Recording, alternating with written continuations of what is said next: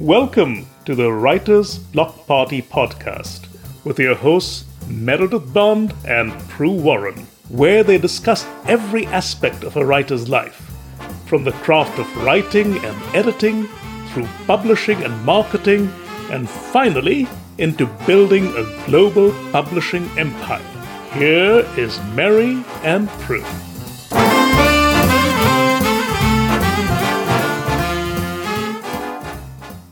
Hello, welcome to the Writer's Block Party podcast. I am your co-host. I'm Pru Warren with endless questions. Thankfully, my co-host has a lot of answers, and my co-host is... Hi, I'm Meredith Bond. Today, I do not have the answers. Today, we are relying on other people. The world has stopped spinning. We're all going to fly off into space. What do you mean you don't have the answers? All right. Then I just hit the timer instead of doing it at the beginning. This is what we're doing today, Meredith, and I'm very eager for this. We're having a panel of speakers. One of our panelists was unable to make it for COVID, which is pretty good excuse. Today, we're talking with our returning champion, Mindy Klasky, noted author. Hello, Mindy. Hello there. Nice to be back. Thank you. And our other returning champion, Heather Roberts of Elle Woods Promotions. And Heather is my answer lady. Hello, Heather. Hi, Pru. Great to be here. Good to see you again. Thank you. And you. If anybody has problems with voices, since we don't do a video recording, then you'll have to email me or Mary and say who said that, because I think these voices are very distinct. These are the three voices that I count on when I have questions. And oh boy, do I have questions.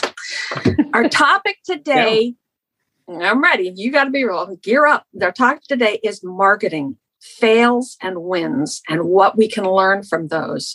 And because this is marketing happens, it changes with such blistering speed that I want to point out that this podcast is recorded on June 22nd of 2022. So if you're listening to this 3 months later, not everything that you hear here is going to be absolutely true, because my God, the evolution is so fast. You really do have to wear your floaty wings, because otherwise the rising tide's going to swamp you. That's a good question to start with.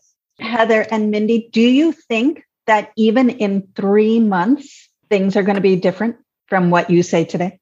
Very possibly. I mean, I'll jump in there. Okay, Heather. It's an entire possibility that could be true, or at least the things that are working like gangbusters today will be different.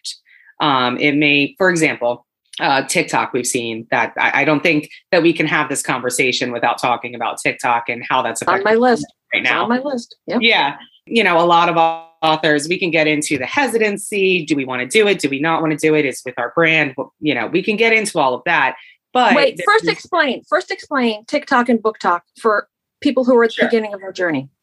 So there's this little app, the clock app, as many call it. No, but for real, TikTok has changed a lot of authors' lives. It's given them the ability, at least I think, this is one of the reasons why it's so successful, is because a lot of the readers that are on TikTok are the more traditional readers. So they read when they go to Books A Million or Barnes and Noble. They look and see what are the traditional releases that have come out, and those are the authors that they go to. A lot of these people are younger, skewed, and they maybe haven't been introduced to the indie romance world yet. And so what BookTok has done has bridged that gap, because the struggle for us marketers over the years has always been, how do you reach that reader? How do you reach the reader that only goes to Barnes and Noble, who only knows about traditional romance publishing? As an indie author, how do you reach them? And BookTok has essentially been that place where you can reach them. Authors have been putting out all types of videos, and there's certain ways to do it that are better than others, but people, especially indie authors, traditional authors as well, backlist books that have been out for, many years, 5, 6, 8 years, have been finding themselves in the top 100 on a variety of platforms because of BookTok, because these so people... if you go on BookTok as an author, And Yes. Book Talk is a subset of TikTok. You go to TikTok and look up Book Talk. Yes. And I'm sorry. So yeah, let's back up. There's TikTok, and then just like the romance genre, there's a bunch of subgenres of TikTok. And TikTok has, you can be on Book Talk. You can be on, I'm on Inspector Talk for some reason, where people go and inspect houses. I love it. You can be on all different segments of TikTok. And the algorithm really likes to sort of put things in categories. When you look at things in Book Talk, when you go and see what other authors are doing, do you see people going, here's my backlist book, Love Gone Wild, and you should read it? And is that enough? I mean, it feels like it's a cult of personality more than a marketing scheme. There's a couple different ways that you can do it. You have to lean into your own skills and your own, best parts of yourself. If you are not a person that is extremely extroverted or even a little bit extroverted, you're going to struggle a bit to find your comfortability with putting your face out there. But there's other things that you could do, or maybe talking to the camera. That might not be your strong suit, but you can take videos. We can get into the nitty gritty of, the short videos that are working right now, and all of that. And that's, for an example, what I was trying to say from the beginning is like those specific marketing strategies in 3 months from now are not necessarily going to work. Will Book Talk work? Yes, probably. I think that it's here to stay unless something, at least for a while, unless something catastrophic happens. But I think that Book Talk is here to stay. It's about finding out how to use it for your branding and what you're comfortable with. So you don't have to take a video of your face. You can take a video of your bookshelf and then put words of dialogue over that video and post that. You could take a video of your dog playing in the yard if your book has a dog in it. And, or even if it's relevant at all, maybe a little. And post that with dialogue of words over it. And the dialogue or the words over it are essentially just the hook. Well, what are you trying to get across to the reader to pick up your book? So you're not going to pick random. You're going to pick something that has a hook. Right. So it's your belief, and I know nobody can measure this. Nobody shares this kind of information, but it's your belief that a Book Talk campaign properly run, right? Obviously not a dip a toe in the water, but a real serious, someone's decided to go out on Book Talk big, actually will affect sales. It can affect sales. Yes. And you think it's mostly people who read print books. I mean, because for most indie authors, people download my book. Then you can't get my books at Books A Million. You can't walk into a bricks and mortar bookstore and buy my book. Right. But they're finding, they are buying. Yeah, I'm just saying, no, that's correct. But they are finding them that way. So they're finding ebooks. They're certainly reading ebooks. Let's, be honest. They are reading ebooks. They just love paperback books over there. And I think that comes from the fact that that's what they're used to. They're used to the paperback book, feeling it, picking it up in the store. This is just my, opinion based upon right. What I'm seeing. I know, nobody shares results like that, so it's very hard to tell, but you're seeing a definite trend. Sure. Yes. I will say that if you're an author and you're out there and you're going to do a video every day and put your, this is my book, please buy it. That's not necessarily going to. Right. You have to be in this cult of personality. But I think this is very interesting because Mindy and I have been talking about the difference between Facebook ads and Amazon ads and which one works and how can you read that? I mean, is there more knowledge to be gained? Mindy, Facebook ads versus Amazon ads. Do you have a word of wisdom? And have you tried TikTok? I guess I would actually start this whole conversation back several steps. Instead of specializing in a specific resource, I think it's really useful to talk about what works for authors overall and what doesn't. And I personally have not used TikTok because I am one of those shy people who doesn't put my face out there. And I don't think creatively in video. I don't think in images like that. And so when I sit there and say I need to come up with alternatives, if I'm not going to be putting my face out there, and I don't own a dog and my cats are extremely uncooperative. And so I need to look at what I can harness to make any form of marketing work. And at this point, my conclusion is that I don't have the bandwidth to add book talk, TikTok to my current marketing strategies because I'm one person. I can hire Heather and she can do it for me, but I have limitations on what I can do. And so for me, when I look at marketing, I look at what my skill set is and what I can best accomplish with that. You're most comfortable doing. What I'm most comfortable doing, and also where my readers tend to congregate.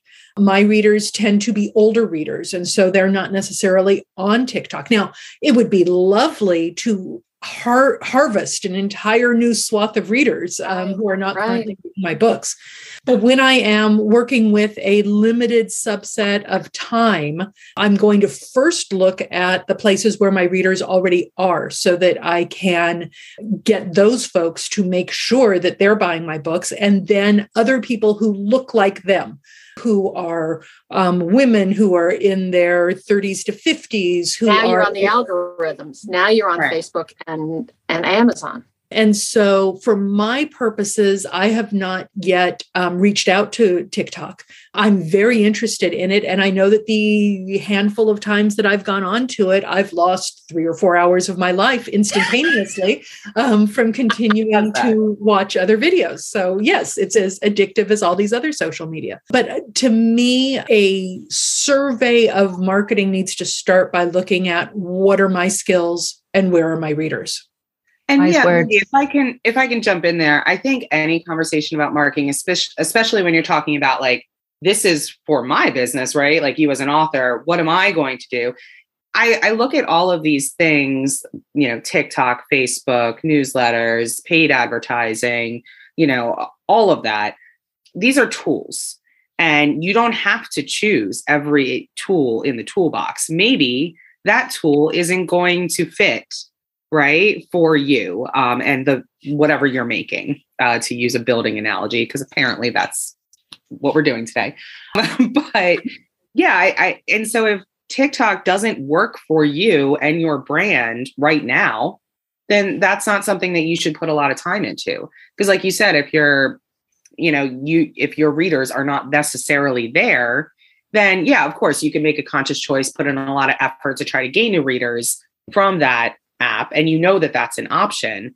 But if you don't have the time or the mental capacity to do it right now, then why would you do that? You know what I mean? Well, that's not for you. It doesn't matter what you're marketing. Market saturation requires a commitment. You can't do it once and go, oh, that didn't work. So whatever it is, make sure you're comfortable doing it for the long term, months, maybe even years.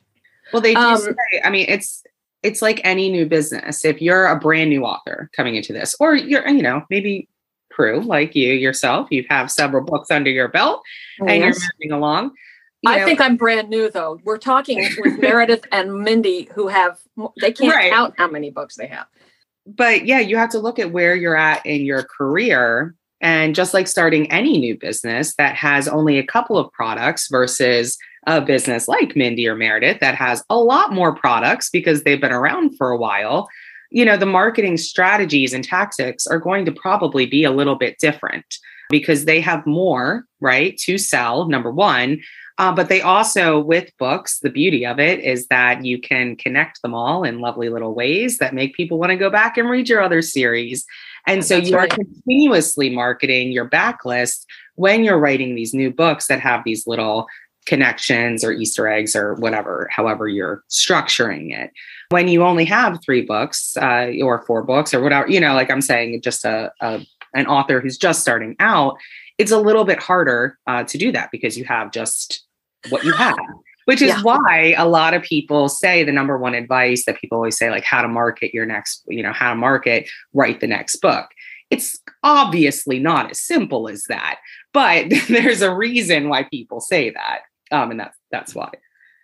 But this is very interesting because to get onto TikTok or any other form of social media, you really need to devote the time to become not just somebody shelling their books, but an active participant of the community. The community. Right. And so if you're going to do that, then that takes a lot of time investment, so that by the time you have created this goodwill among this community, maybe they're not looking at Book Talk anymore. Right. Which is where we started. Because if in 3 months, Book Talk isn't a big thing anymore, or the videos have changed or whatever it is, by the time you create this community, it's gone. Something else is always going to come along, though. Something else is, and I think it's like, I'm sorry, it's like gun laws. You can't hope to hit a home run. I mean, first you have to do it in stages. So, I mean, you build a community on TikTok, at least it's a community. So I'm not advocating TikTok specifically, but I do think saying maybe in 3 months, I don't know, I'm talking myself into circles, because I think there are standards that are useful and there are trends that are useful. And maybe you need to know when you're surfing a wave and when you're riding a movement. So. Yeah, I think that this is Mindy. I think that there are certain marketing tools that are sort of evergreen that will always be useful. An author's newsletter is going to have a lifespan that is probably longer than any of these individual social media campaigns. And so to the extent that you can find new readers and engage with them and get them to participate in some of these, if we're going back to the building analogy, foundational tools that are there, then you can sort of smooth out the highs and the lows of the new media that come along. And you can continue to strengthen that foundation by bringing in new people and new blood. Bringing in new people and new blood requires you write more books, though. I'm sorry. Go ahead, Heather. What were you going to say? Sorry. No. I heard a really good analogy the other day that I think goes to Mindy's point. She was talking about, I was on TikTok, as it were. And I don't know the creator of this, so I can't credit them, but she was saying basically that there are different kinds of, marketing, if you will, on TikTok, being an author specifically. She used the house analogy because apparently here we are. There's people, it's your house, right? There's people who are out walking on the street and they're strangers, and you can invite them into your house. If you do, there's people on your porch, right? You big psycho. you might go out and talk to those people who are strangers on the street. You might, then there's, your porch area. You might have a drink with somebody out on the porch. There's a type of person that you might do that with. You might invite somebody into your living room. There's that is a possibility. And then you might invite somebody into your bedroom. That is romance. That is obviously the most intimate form of relationship. And she was saying that you don't need to market to all of those people. You don't need to have an intimate relationship with every single person on social media. You might just want to have them out on the porch, and that's okay. You might be that person that likes running up to strangers outside. That's okay. You can do that on social media and be that person, out running up to strangers. It's just a different level of intimacy on social media that she was using this analogy for. And I thought it was framed really well. Because you don't need to be that author who invites somebody into their life in their bedroom with every single post. If that makes you wildly uncomfortable, then make a video where they're out on the porch. That's okay. That's an excellent analogy. I thought it was. Yeah. This is Mindy. I think that there are, I like that analogy a lot, but I also think that we can use our people detection skills to figure out if the people who are walking by the house are the people we even want to be talking to in the first place. Right. Or if they're the people who are remotely going to be interested in what we're doing. One of the things that I've been looking at a lot lately is the people who are interested in getting my books for free. and the people who are interested in actually buying my books. Right. And it used to be that I could give away a free book to somebody and reliably count on them to work down the road and buy my books in the future. And I have a pretty high confidence in the read-through rate of my series based on years and years and years of selling those series.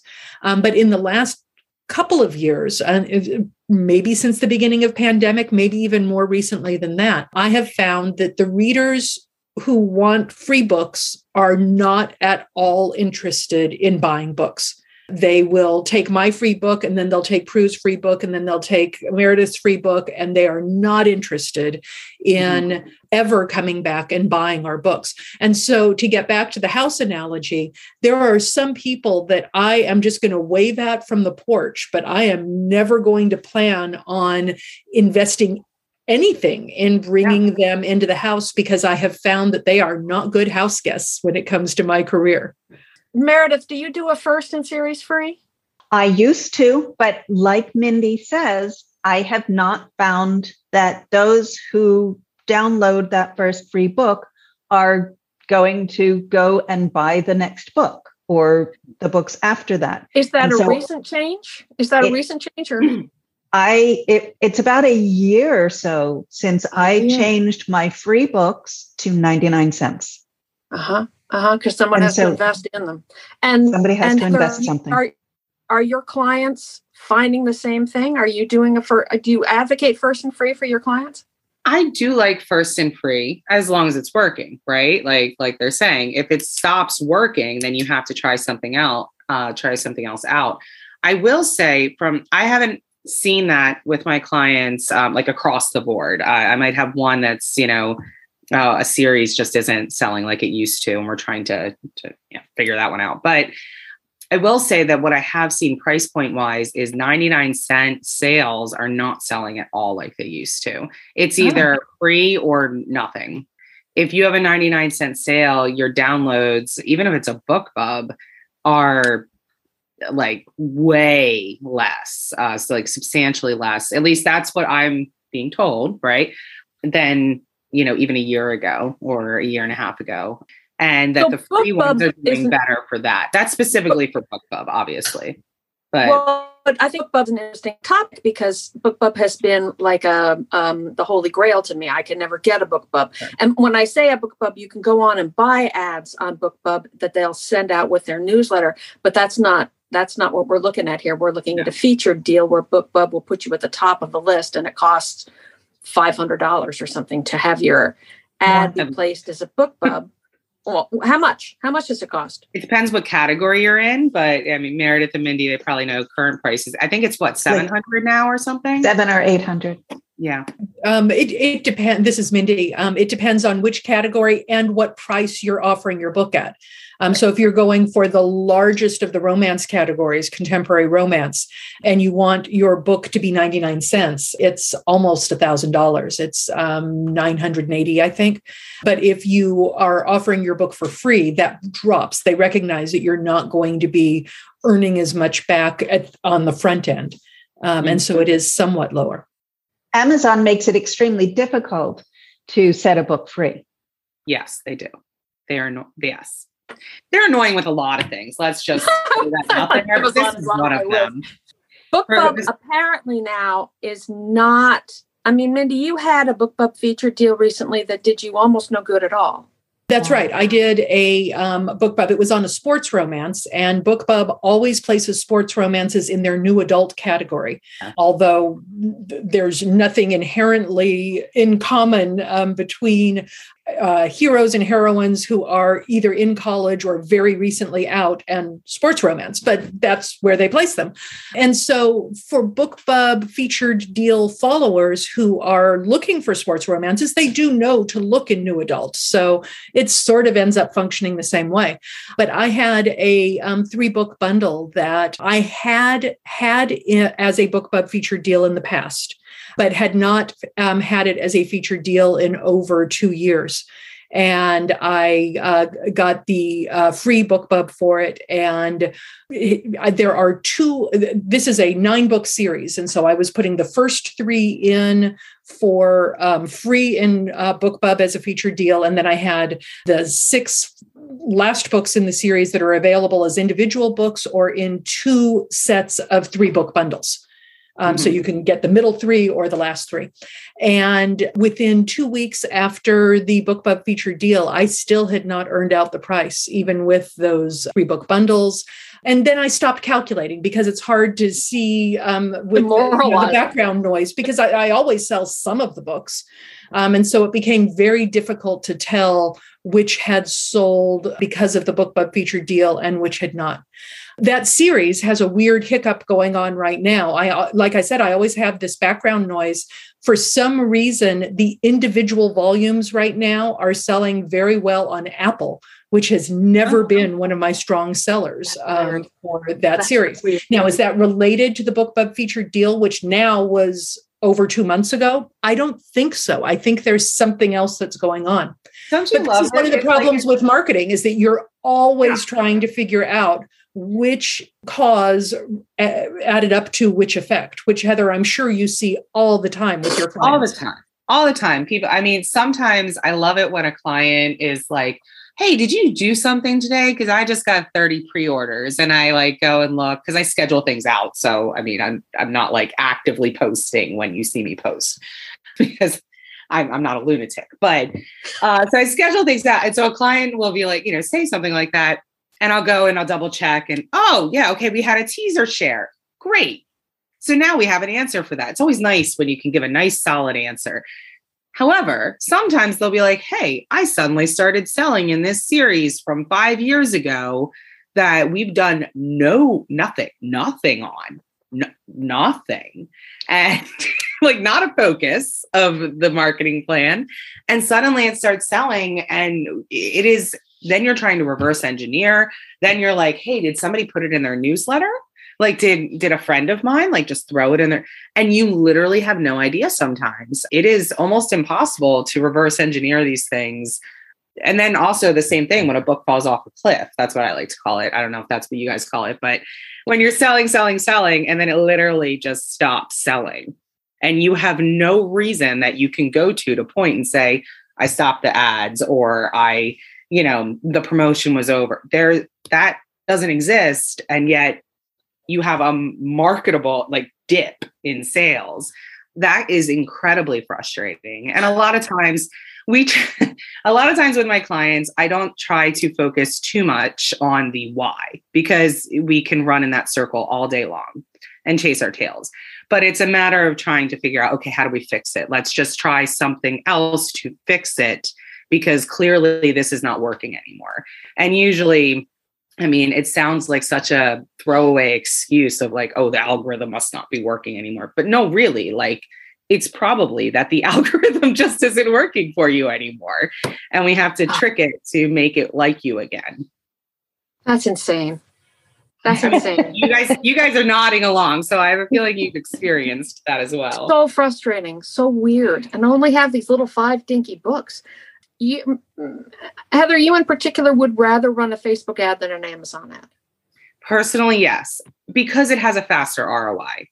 Amazon ads can often be slow to do anything if they spend your money. And then when they do spend your money, which Pru, I know you've experienced, sometimes they can spend a lot of your money and not really give you any results either. So, and sometimes they won't spend the money I tell them to spend.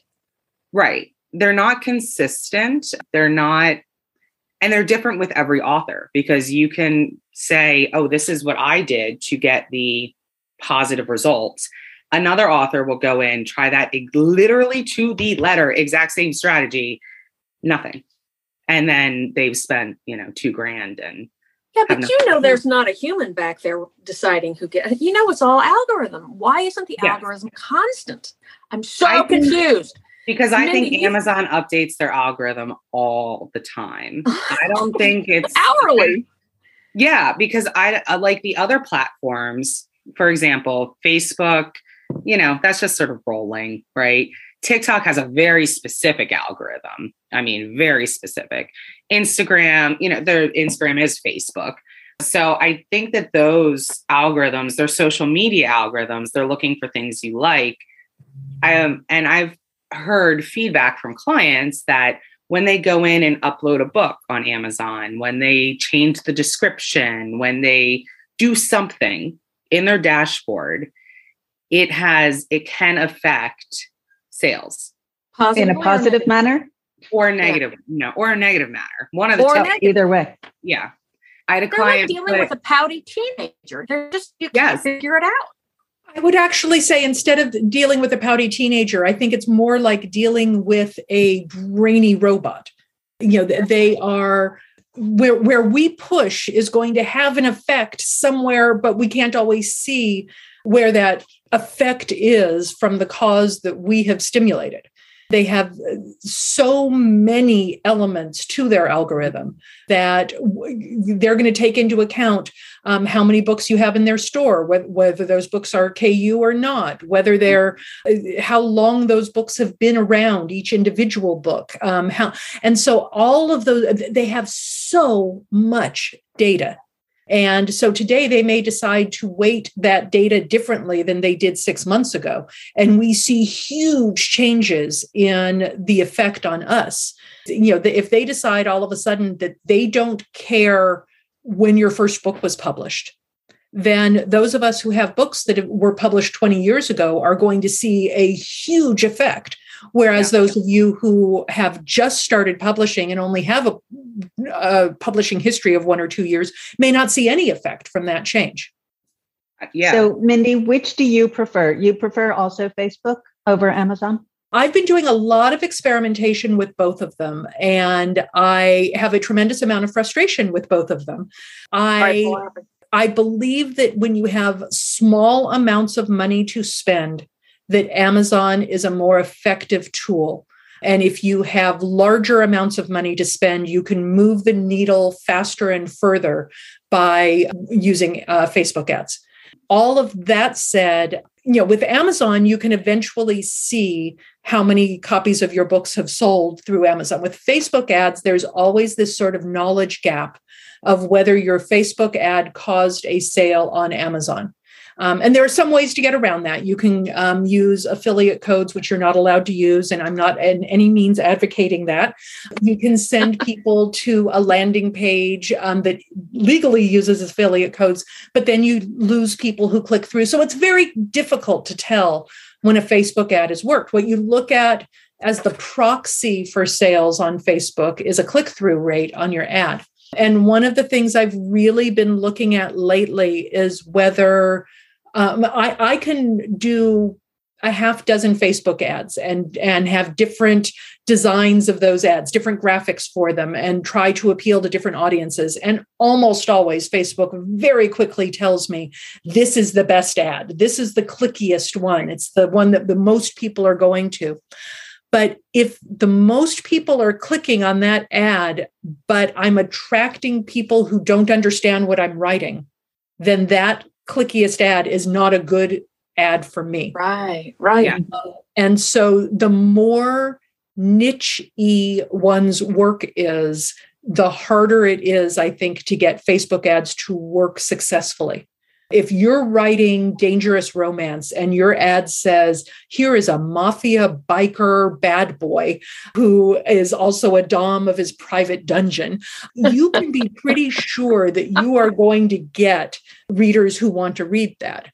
But if you are writing Southern fiction that has occasional ghosts and looks back at medieval literature as a basis for poetry in the books, the fact that people clicked on the cute guy in your ad does not necessarily mean that they're going to buy the first book, and they very well may not buy further going through that series. Oh, I absolutely. 1,000% agree with you there. I mean, you can have the clickiest ad in the world, and it can be like at, 2 cents a click, and you think you're rocking it, but you're making no sales. Well, there's a disconnect. People, okay, good. You made a good ad. Good for you. Now make one that's relevant to your book. I mean, that's really what it comes down to. See, that's why in my simplistic world, that's why I would rather run an Amazon ad than a Facebook ad, because the Amazon ad will say, look, you sold 10 books today. Well, you have to remember too, Amazon ads they're inherently different than Facebook ads, because the Amazon ad is targeting somebody who's already on the Amazon platform, who is already theoretically looking around for books. Right. Whereas a Facebook ad is targeting somebody who is on Facebook or Instagram or wherever heck you decided to place it. They're just scrolling, they're doom scrolling, they're whatever scrolling, and you're hoping to grab them and then direct them off that site to a new site. So they are different in that way. It's more of like a warm, ad versus a more cold ad. Yeah. Now with targeting, on Facebook, you can sort of narrow that and make it a little warmer, but Amazon is certainly going to be warmer than that no matter what, because they are already on the platform that they want to buy on. So of course, now they've made it difficult to buy it digitally through your Kindle, which is frustrating on Amazon. They made it difficult to buy through your phone. Yeah. So on your phone, Android. On your Android phone, it had to do with the basically the money that Google was charging them to have in-app purchases through the Kindle app, and Amazon no longer wanted to pay the premium for that privilege. So now they direct you to the desktop, and you can purchase them on the desktop and then read them, whatever. On iOS you can't do it anyway. On iOS you can't buy through the Kindle app. So exactly, and that's why they've always done it that way, because Apple won't. Yeah, that relationship. Yeah, they don't play nice. Yeah. That's funny because all this time we haven't even talked about how weird Apple is. It's all been Amazon. Now, but before, I'm taking up too much of your time, but let me ask you about the myth of Kickstarter. Kickstarter. That's a fantastic question, Pru, because it's something new that authors are looking into. Okay, let me do a brief explanation, and then you guys can correct me. There are authors. Some of them have made so much money, it's worth paying attention to. There are authors who are providing the opportunity to readers to receive specialized merchandise in return for an investment in the next book. This happens on the website or the app Kickstarter. Mm-hmm. And there's I think he's a suspense guy who made $7 million. Brian Sanderson. One of the Washington Romance writers members made over $1 million in a Kickstarter. And I want to know why they can do it. And I suspect I would not be successful. Well, I mean, you look at the one guy, he has a massive fan base. Can we remember who that guy is? Does anyone remember? Brian Sanderson is, I think, his name. His name is Brandon Sanderson. Brandon, thank you. Killing me. He is a fantasy author who inherited one of the primary fantasy properties called Eye of the World. They were books by Robert Jordan, and Robert Jordan passed away, and Brandon Sanderson was tapped to finish that series. And he has many, many books that he's written on his own. His Mistborn series is one of the leading fantasy series of the past 10 years. And did he make $7 million on Kickstarter? Oh, he made $41 million. It was way 41. more. Oh, well. But see, here's the thing. Here's the thing that Brandon did, and I apologize deeply if he ever hears this for messing up his name. But he released, if I understand correctly, the Kickstarter was for I don't know if this number is correct, but 10 books in the series. It was a lot or something. No? He announced that he had 4 new books that were going to be published, and they were going to be available in ebook and print and audio, and then in a deluxe print edition. And so he announced to anybody on Kickstarter that they could buy in those levels. If you only wanted ebook, if you only wanted hardcover, if you only wanted audio, if you wanted everything.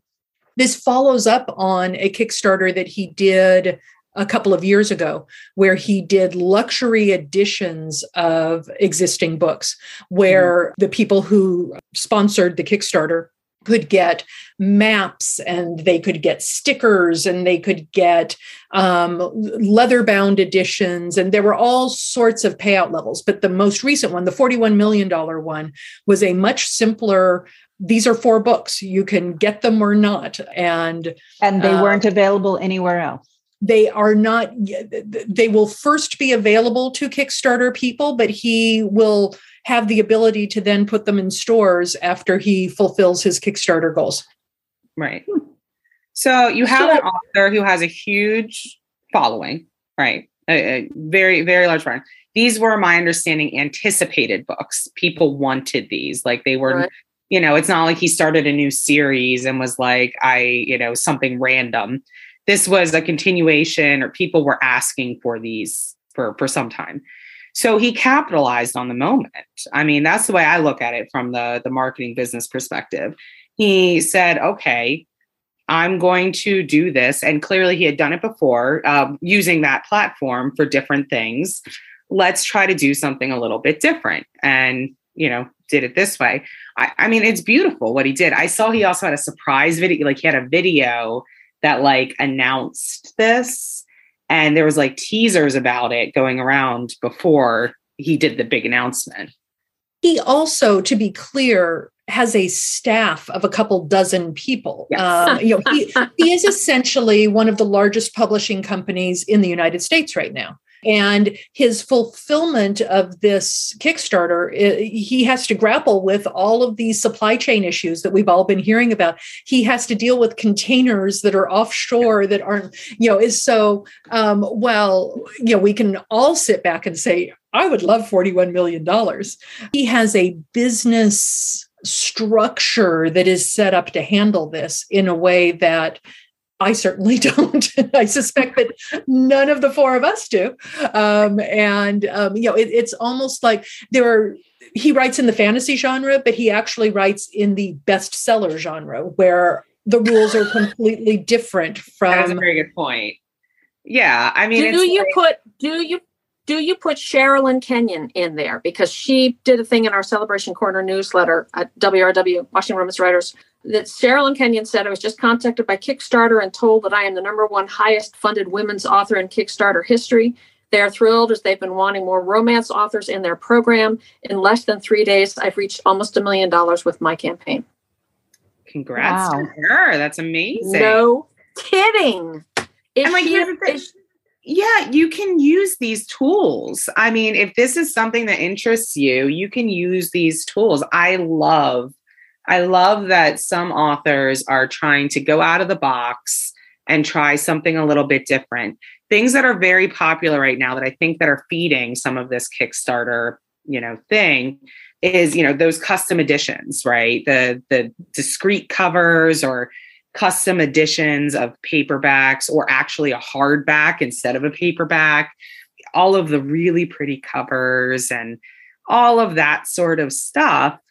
People are clamoring a bit for right now. If they love the author and they love the story, they want more, and they can't read the book again. So, they can read it for the first time. You can't possibly advocate it for someone who has a newsletter list of 598 people. Oh, no. I mean, you got to start somewhere. You got to build the brand. And I'm not saying I wouldn't advocate for it, because if you wanted to create something of value, that you had something of value, and then you were going to market that Kickstarter campaign, I think it could be worth it. I think with anything, with any marketing tool, like we were talking about before, you have to sort of go into it, fully. You can't just put up a post and be like, and then cry about it a week later when nobody, bought your book or signed up for your campaign. You have to do the work for it. You have to be willing to be like, I have this Kickstarter campaign. I have this Kickstarter campaign. I have this Kickstarter, like everywhere across social media. People have to be sick of hearing you talk about it. Truly. I have a friend who did a Kickstarter campaign. He's not a regular author. He writes actually Dungeons and Dragons books. Very popular. Very popular. Very. And he started his campaign 6 months before his social media campaign, 6 months before his Kickstarter campaign. Mm-hmm. And he got he took out advertisements, and he got mentioned on big Dungeons and Dragons podcasts, and he did a huge thing. And so that when he started his Kickstarter, it was fully funded within 45 minutes. Damn. Yeah. And then he started, all of the bonus things, and he made a boatload. So sorry, go ahead. This is Mindy. I used to be a lawyer before I was an author. And there's a saying in the legal field that hard cases make bad law. That when you have cases that are really outliers because of the facts of the case, that it's very difficult to take those cases and apply them to everyday situations. And so when we talk about these hugely successful Brandon Sandersons and Sherilyn Kenyon and Mr. D&D, those are really instructive to see what they've accomplished. But I think that we make an error if we say, I can do the same thing. Instead, I think we need to look at what made those campaigns work. And as Heather said, if Brandon had an audience that was hot, that was ready for these books, and Mr. D&D contacted podcasts who were ready to spread the word, and Sherilyn has a rabid audience who will follow her anywhere in the country where she makes a physical appearance, and so she had this installed base of readers. And so I think we can look at that. And when we have Pru's list of 600 people on our newsletter, we can say, how can we make those 600 as engaged as the hundreds of thousands of readers these other people had? But I think it's a mistake to say, this podcast was amazing. I'm going to go set up my Kickstarter right now. And if I don't get $20 million, I'm a failure. Right. I mean, my toxic trait is watching these DIY TikToks and thinking I can do them in the first try. I mean, that's sort of the same thing. Like, I see the end product and I'm like, oh, that can't be that bad. And then I go and try, whatever art project, DIY, whatever, and it looks like utter crap. Why? Because this is my first time doing it. And that 3-second or 12-second video cut out, the years of training that it took that artist or whatnot to get that perfect place. Right, and that's what we're missing here. And so you have to I think it comes down to, you got to do the work, right? You got to find a way, if we come back to the beginning, with your brand and the tools that are available to build your audience in a way that works best for you, that you're most comfortable with. And, maybe some things that push you a little bit out of your comfort zone, because that's where we grow. That's where we grow as humans. So don't be afraid. That's where we grow as audiences. We're so far past our time. I'm just going to tell you the things that I did not ask you about, even though we're past our time. When do you put old books into KU? Book launch parties, do they still work? Paid reviews, are they worth it? Goodreads, is that a useful tool? Traditional publishing has huge advantages that indie publishers don't.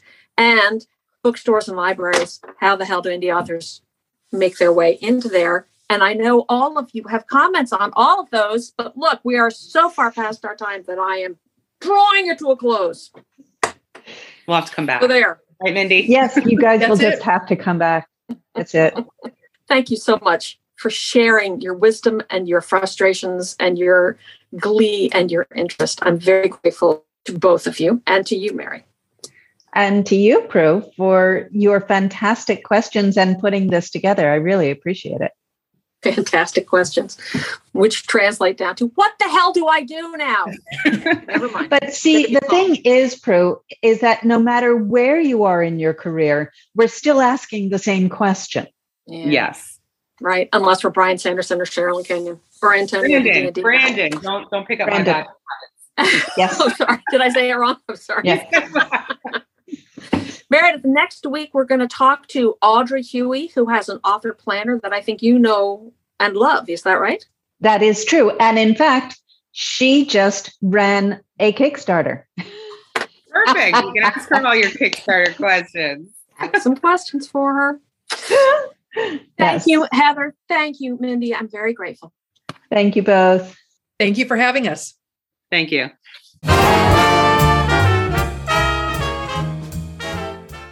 That's it for the Writer's Block Party this week. We don't want you getting so drunk on knowledge that you can't drive your laptop safely. But next week we'll be here before you know it, so check out the website at thewritersblockpartypodcast.com. One word. That's where you can find our archive of past podcasts and a place where you can get in touch with Merry and Pru or ask questions for the next podcast. Write with joy, friends, and see you next week.